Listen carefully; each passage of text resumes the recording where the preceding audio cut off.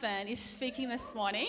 I know he's a little bit nervous. All his family's here, but you guys are just going to cheer him on, not I'm sure, not make fun of him. But anyway, I just want to say something about Josh, his nature. This week, how I said that, God put that word release on my heart, and I was just sharing with God, with Josh, just the deep stuff that God was speaking to me about, and Josh is like, I hope God wasn't speaking to your bowels. And I was like, what?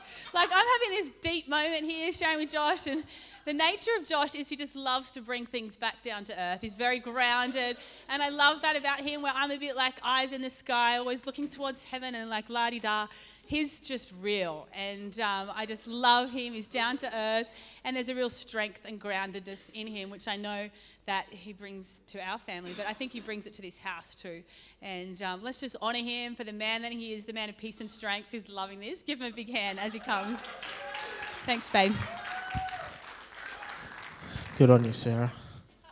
Cool. Morning, church. How are we all? That's good. Josh, you can drum me to sleep anytime you want. That was awesome. Yeah, I don't know if that'll work, but it sounded nice. Cool. We're all good? We're all good? Jay, you pulling your sleeves down? It's winter. And that? Just so you know, Jay's had his sleeves up in shorts, no shoes. Lucky he's got big calves to keep him warm. But cool. It is winter. Everyone realise that. Marty, do you realise it's winter? Yeah? I don't know. I hate Kirsty, yeah.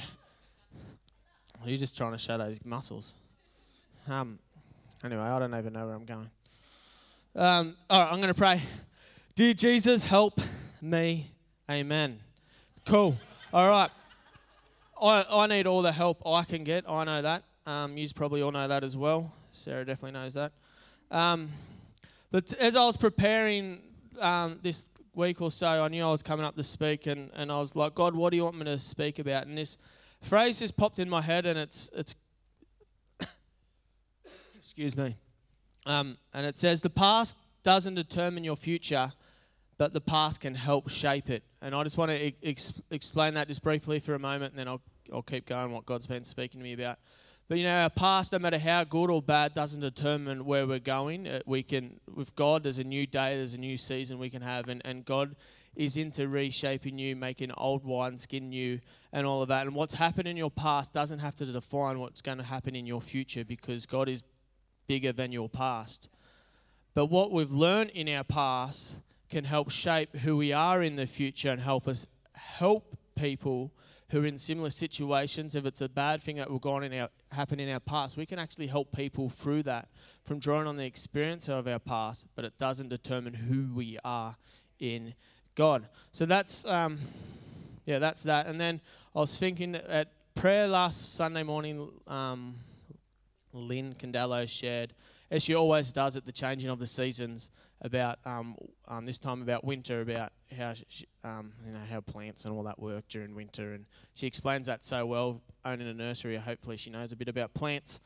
But and it just got me thinking about winter and the season that we're in. Sarah, can you put the phone down and stop taking photos? And for me, I hate winter. I don't even know what God was thinking. Obviously, he knows more than me, but I'm not a fan of winter. I have to think about wearing pants. Sometimes I just like shorts, and sometimes the legs get a bit cold. You go to work in the dark, you come home in the dark. Just depressing time, really. And I know for me in winter, I'm just longing for summer. I love summer. I love the beach. I love having my family and going to the beach over the afternoon, being able to do things of an afternoon. But so I long for summer, and I wish winter away quickly. So I've been thinking about winter as we're coming into winter naturally. And also at the same time, Sarah showed me this verse she saw on Instagram from someone she follows. Psalm 4 verse 1 in the King James Version says, "Hear me when I call, O God of my righteousness. Thou hast enlarged me when I was in distress. Have mercy upon me and hear my prayer." And it's just an awesome verse, and it's like that winter season you're in. Like I'm distressed, I'm pressed, I just want to get out of it. And God uses those seasons to enlarge us. And then at the same time, I just randomly went on SoundCloud typed in the Equippers Church thing as I normally do, and just listened to this sermon from Dan Leanne. I don't even really know who he is or anything, and he just talked about winter and storms and seasons and all that. So I'm like, oh, God, you kind of just... So today I'm going to talk about winter seasons because I love winter. And, you know, the thing about winter, as much as I hate it, if you're a photographer, apparently in winter you can see further. Your photos are a lot more clearer, and you can just see further. And I talked to my science wife. She's my science concordance. I just ask her, and she tells me. She just generally Googles it. But and it's part of the reason why you can see further in winter is because there's less humidity in the air, which enables you to see further. Yeah, makes sense. So there's better photos in winter and all that sort of stuff. The other thing about winter, you can see further, but you can also hear further, apparently, because of, you know, this deciduous trees losing their leaves, their sound barriers. When in extreme climates, the lakes freeze over, so you can there's no deterrent from the water. You can sound travels further. In snow, you know, the snow covers the ground, and you know, all the rocks and the grass and all that don't absorb the sound. It just travels over it. So in winter, not only can you see further, you can hear further. And I know in hard seasons in my life, that's when God generally will talk to me the most. And when I come out of those seasons, I feel like I can see further and hear further and see God more clearly for who he was. But I wish those seasons away. And maybe I should actually embrace those seasons and try to hear what God's trying to say to me during them. And then I'll get out of them quicker. So, yeah, winter seasons can be hard. And today I want to talk about how we get through these seasons. Excuse me. And how we can see Jesus within these seasons. And I'm going to refer to them as storms today. So, you know, sometimes in our storms we can call out to God and he reacts straight away. You know, God, I'm struggling financially, and a provision will come. Or God, I'm sick or whatever, and healing comes. There's times in our lives where we call out to God and there's a near instant reaction. There's a near instant answer to our prayers. But there's some seasons that we go through that there's a delay in reaction, and there's a silence amongst that storm. And, you know, it's imperative that we figure out where God is in the storm, because silence can be distressing, silence can be disturbing, and silence undealt with can become destructive to our journey. And it's in these times we can start to lose hope and give up altogether. You know, that's how these winter seasons and storms can be destructive. Excuse me. Jesus doesn't want us destroyed, but Jesus wants us to have life, and life to the full. He wants to fill our lives. He wants to favor our life. He wants to flourish our life. He gives us the word and the Spirit of God so we can know exactly what he is when there is silence in the storm, or exactly where he is in the silence. So the silence in the storm. You know, I've been through storms in my life, and recently Sarah and I's storm has been one of mainly to do with Sarah's health. She's been going through a health battle for the last 1.5 2 years, constant migraines, all that, trying to figure out what it was. And every time she seems to get better, I'll have a little health storm. And just as I'm getting better, Sarah will go back into her season of these migraines and all that. And we've recently found out, and she's been constantly fatigued, tired, and we recently found out Sarah has celiacs. So that's good. We know what it is, and we can go forward with that. But during that storm, as also with the health storm, we've had our beautiful little Esther, who was the perfect baby. From 6 weeks, she was sleeping through, just delight. We've nailed this parenting thing 4th time around. And for 6 weeks to a year, she slept through. And then pretty much after that, for the last 20 months or whatever it is, she has decided not to sleep through, decided to wake up constantly, decided that the only way she can sleep is in our bed, touching both of us, one with her feet and one with her hand. And this is a constant battle. No matter what we do, she'll still somehow figure a way out. Maybe I reckon I was hard on the boys, and since we've had a girl, I think it's Sarah's job to be hard on the girl, because I can't be, because she just looks at me and I cave, and that I don't tell her, but she's got me wrapped, and that. But so I'm blaming Sarah for this season. But no, and then you kind of just, you're like, oh, I'm so angry and frustrated at her. And then you wake up and she looks in and says something and you're like, oh, I forgive you.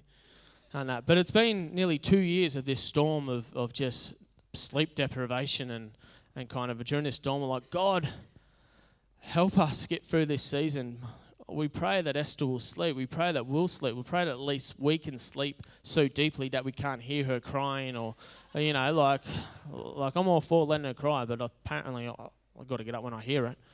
And so it's just kind of these prayers and people have been praying and for Sarah's health and for Esther to sleep through and all of this. But it kind of, we're like, God, why aren't you answering this prayer? And I've been kind of bartering God, like, God, if you grant Esther sleep, if she sleeps through, I'll give you my firstborn as a sacrifice and that. And Zeke's still here, so she's still not sleeping. But yeah, so there's kind of this desperation in it. And in the storm, my faith in God hasn't changed. I've asked a lot of questions, normally very polite questions. In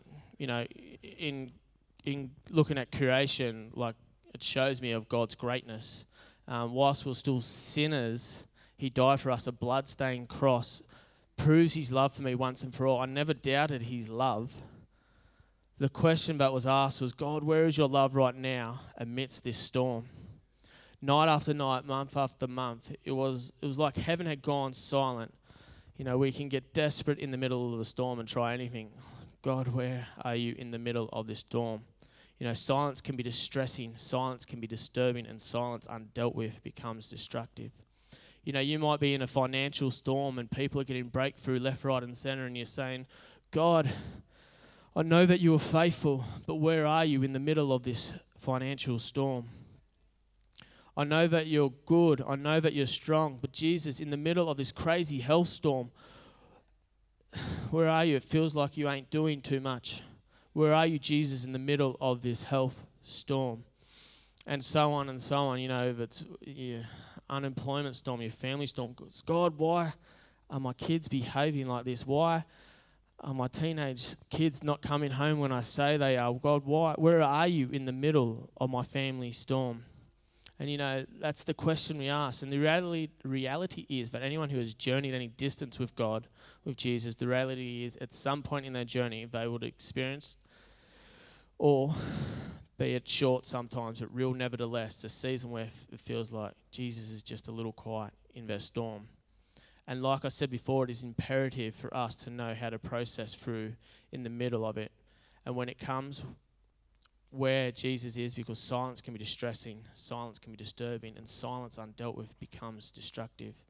I don't want to talk about this and bring up topics to bring a fear and a sense of disencouragement. This is faith. If we are to see the heart of this church, to break down the walls between the church and the community happen more and more, we need to talk about real life. And this is true to our journey. Not escaping the realities of this world and hoping that everything would be peachy. We need to know what it is to bring God into the midst of our storm, into our real world, into the midst of our challenges, into the midst of our questions, into the midst of the wrestle as we ponder, where are you, Jesus, in the middle of my storm when it feels like you've gone just a little bit quiet? And I want to, where are you, Jesus? And I want to read from Mark 4:35 to 41 and just, excuse me, I can read it like this, yes. Yeah, and then talk about this, into relationship to find out where Jesus is in the middle of our storms. That day when evening came, he said to his disciples, let us go over to the other side. Leaving the crowd behind, they took him along just as he was in the boat. There were also other boats with him. A furious squall came up and the waves broke over the boat so that it was nearly swamped. Jesus was in the stern, sleeping on a cushion. The disciples woke him and said to him, Teacher, don't you care if we drown? He got up, rebuked the wind, and said to the waves, Quiet, be still. Then the wind died down and he was completely calm. He said to his disciples, Why are you so afraid? Do you still have no faith? They were terrified and asked each other, Who is this? Even the wind and the waves obey him. Cool. Can you relate to this story a little bit? You know, we're just a bunch of Christians trying to get from point A to point B and stay alive. You know, can I just say this? The disciples were smack bang in the middle of God's will. Jesus told them to get into the boat. They got into the boat. The storm still came. Sometimes bad things happen to good people. And we need to break this thinking of when something good is happening, that God is smiling on us. But when something bad is happening, it's Jesus, oh God, frowning upon us. You know, sometimes rough things happen to people doing nothing wrong. You know, the storm hit the disciples and they're freaking out, and Jesus is sleeping through it, seemingly disconnected from their plight, seemingly nonchalant, seemingly apathetic to their cause. Jesus was just there sleeping on a cushion. You know, I've been asking, Jesus, do you care if we drown? Jesus, do you care that the boat is rocking us to and fro? Jesus wakes up, flexes his muscle, and the storm is silent. Where was Jesus? Where is Jesus in the middle of the storm? And I just want to take 3 points from this account of where Jesus is in the middle of our storm. You know, point 1, he is still in your boat. Verse 36. Verse 36 says, leaving the crowd behind, they took him along just as he was in the boat. You know, he hadn't left them. He hadn't forsaken them. When the going got hot, he didn't get going. Where was Jesus? He was still in the boat. He didn't say, I'm out, I'm running away, I'll be back when things get easier. He was right there in the boat. And, you know, if you could take just one thing from today, is that no matter where you're at, what your circumstances behold you, no matter where or what's going on in your life, no matter how much your boat is being rocked, you can be sure of this, as sure as I'm talking to you today, that Jesus is still in your boat. When the rain was falling on the disciples, the rain was falling on Jesus. When the wave was crashing on the disciples, the waves were crashing on Jesus. If the boat had capsized, the disciples would have had to swim to shore. Jesus would have had to walk to shore because Jesus was still in the boat. You know, Elvis may have left the building, but Jesus is still in your boat. You know, and that's the difference right there from Christianity to any other religion. Any other religion that serves this God out there, whereas Jesus came to earth to dwell, to do life with us, to be in the center of our life and just do life.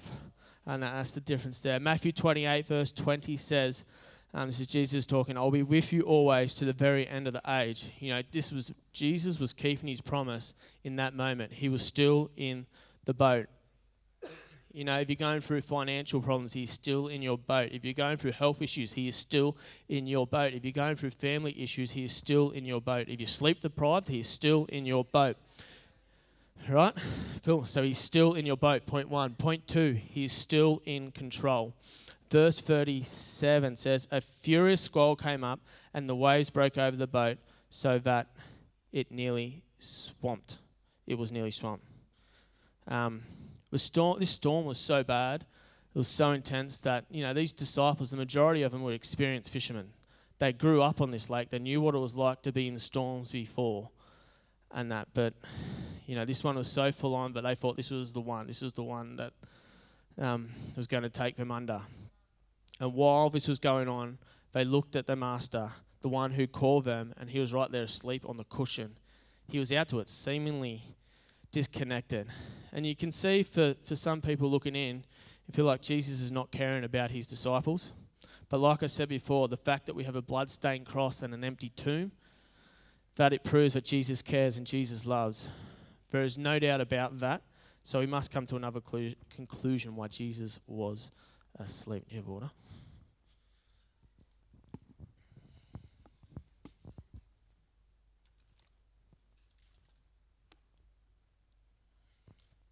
Cool. Where are we up to? But where is it on here? Oh yeah. There's no doubt about that. We must come to another conclusion why Jesus was asleep. And my conclusion was Jesus wasn't asleep because he didn't care, but maybe because he wasn't stressed. Like, how do you get stressed when you're God? Like, how do you get stressed when you're God? He literally has the whole world in his hands, the Bible makes it very clear, but because of Jesus, everything is held together by the power and the identity of Jesus. He had the disciples in his hands. He's the Alpha and the Omega, the beginning and the end. Jesus knew how it was going to end as well. And he knew it wasn't the end for the disciples at that point. And if they had been paying enough attention, they would have noted Jesus saying, let us go to the other side. He didn't say, let us get in the boat. It's a nice day to go out into the middle of the lake and drown. He said, let us go to the other side. It might take a little longer than you expect. It might be a little scarier than you think. It might be even wise to pack a second pair of undies.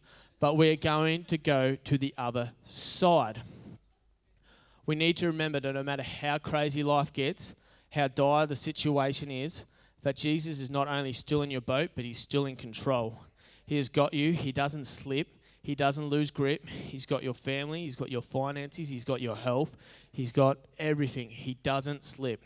You know, I'm freaking out, but he is still in control. How do you freak out from a lake that you made? How does a storm intimidate you when you invented the thing? Jesus didn't sleep because he didn't care. Jesus was asleep because he wasn't stressed. Jesus is still in control. Cool. So point 1 is, he's still in your boat. Point 2 is, he's still in control. Point 3 is, he's getting ready to act. Imagine being there on that day and seeing the disciples' discussion between the conversation between the disciples to see who was going to wake the master. Can you imagine? They'll be talking, you go and wake him, you go and wake him. We saw him raise someone from the dead yesterday. Perhaps he could probably do the opposite. I'm not really ready for that yet. Like, why don't you go and wake him? So they turn to Pete and go, Peter, you're always shooting off your mouth. You go and wake him up. He's like, he called me Satan yesterday. Like, I don't really feel like doing it today. So they turn to Thomas and say, why don't you go and wake him? He goes, I doubt he'll want me to wake him. And then he turns to Judas and goes, yo, Judas, go and wake Jesus up. And he's like, have you seen the way he's been looking at me lately? He's been looking really strange at me. You know, the disciples are freaking out, and eventually someone goes and wakes Jesus. And here's the best part. The Bible says in verse 39, but Jesus says, quiet, be still. Then the wind died down, and it was completely still. You know, that phrase in the Greek means Jesus looked at creation and scolded. You know, that kind of look that, you know, your mum or your wife gives you when you're like, whoa, like, better stop what I'm doing. You know, Jesus gave creation the look, and it obeyed him, and it went calm. You know, don't allow a season of silence to diminish your understanding of God's strength, God's sovereignty, and God's power. Don't ever allow a season of silence to fool you into thinking that God is not able. He forever is. He looked at creation and it was calmed. God is just as strong as he has ever been. He's able to provide. He's able to heal. He's able. He's more than able. This is our God who was able to create the heavens and the earth in just 6 days. This is our God who brought forth Israel with a pensioner and a barren woman. This is our God who was able to bring down the walls of Jericho with nothing but a song and a shout. This is the God who was able to take down a giant with nothing but a sling and a stone. He can close the mouth of a lion, open the eyes of the blind, heal the sick, raise the deaf, birth the church, and save your crazy life. This is our God who is as strong as he's ever been. And you know, my prayer, that if you're in the midst of a storm and it feels like Jesus has forgotten you, that you'll be reminded that he still is in your boat. He still is in control, and he is getting ready to act. By his grace and his glory, he'll move, but he's getting ready to act. And you know, I love how in his acting, in his moving, in his answering, we get to know him a bit better. Verse 41 says, they were terrified and asked each other, who is this? Even the winds and the waves obey him. In other words, they got together and they're like, yesterday we didn't know this about him, but today we do. You know, Jesus is more concerned. Oh, hang on. Yeah, even though they couldn't see it at that time, God was positioning them to see him just that little bit more clearer. You know, in those winter seasons, like I said before, we can see further. In those dark times, God uses that so we can see him that bit more clearer. Jesus is more concerned and interested in the men and women we are becoming, more about our faith growing, our relationship with him going to the next level, us seeing him more clearer, more interested in that than us just calling on him when we have an issue. He's more interested in who we're becoming that he sometimes allows us to go through a season of silence, knowing that something can happen in that season that cannot happen in any other environment. It's one thing to declare him Jehovah Jireh, my provider, in a season of plenty, but another to declare it in a season of little. He's in your boat, he's still in control, and by his grace and for his glory and in his perfect time, he will act. You know, the best things in my life haven't happened in those summer seasons, in those, when everything's peachy and everything's going well. The best things happened in my life is in those stormy seasons, in those winter seasons. You ask any mother who's given birth, and the joy of giving birth brings, they call it labour for a reason, and it's in those dark seasons, joy is one of their greatest joys, birth's one of their greatest joys. It's in those hard seasons that birth's one of our greatest gifts. When we realise in those seasons that he's there, it gives us hope, it gives us that insurance, and it gives us that faith, that purpose to keep on going. Jesus is still in your boat. And can I encourage you today that when you're amongst a storm in the midst of winter, allow God to help you see a little further. It's in these seasons that God does something in us that he can't do in any other environment. Cool. Did you want to share your little bit about that movie? I don't know. You said you might or not. Josh has kind of already said it, but we were watching The Day After Tomorrow the other day, and it's a movie about epic winter storm blizzard, and exactly what Josh was talking about. And then after the storm has settled, there's astronauts in space, and they're just in their rocket ship, and he calls his mate over and he says, "Look out there, have you ever seen the air looking so clear?" And I just think it speaks so profoundly of what Josh is saying, that through those winter seasons, through those storms, we might not be able to see what Jesus is doing in them, as the disciples would have been panicking, but when they got to the end of it, they could more clearly see exactly who Jesus was. And I just think it's often at the end of the storm that you can see more clearly. I didn't know what you were doing, God, but now I can see what you're doing. And that's just what Josh was talking about. And I thought, that movie had a little profound truth in there, that often we can see so much more clearly after we come through those painful seasons. Cool, thanks sir. I didn't watch the movie. I was sleeping. God is still in your boat, he's still in control, and he's getting ready to act. And you might have been sitting here for the last 20 or so minutes and thinking, do I even have this person in my boat? Is he even in my boat? And, it might be a question that you feel like he's slipped out of the boat and he's not there anymore. Or you might never have asked Jesus to come into your life before. But can I just say, through the craziest seasons in my life, and that when I look back, I can see that Jesus was still in my boat.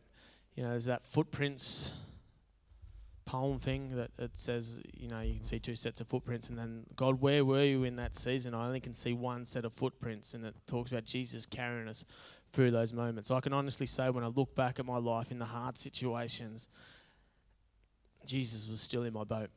He was still there carrying me, and that. And I just want to get everyone to close their eyes and bow their heads. And if you feel like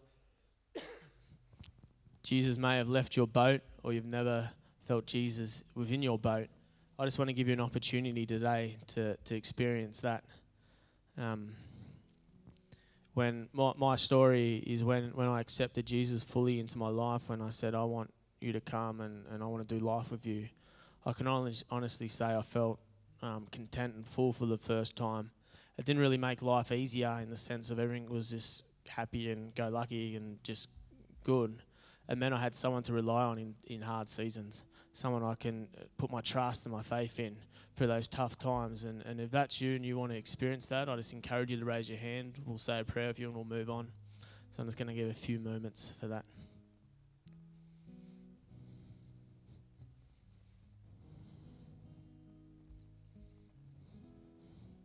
Cool.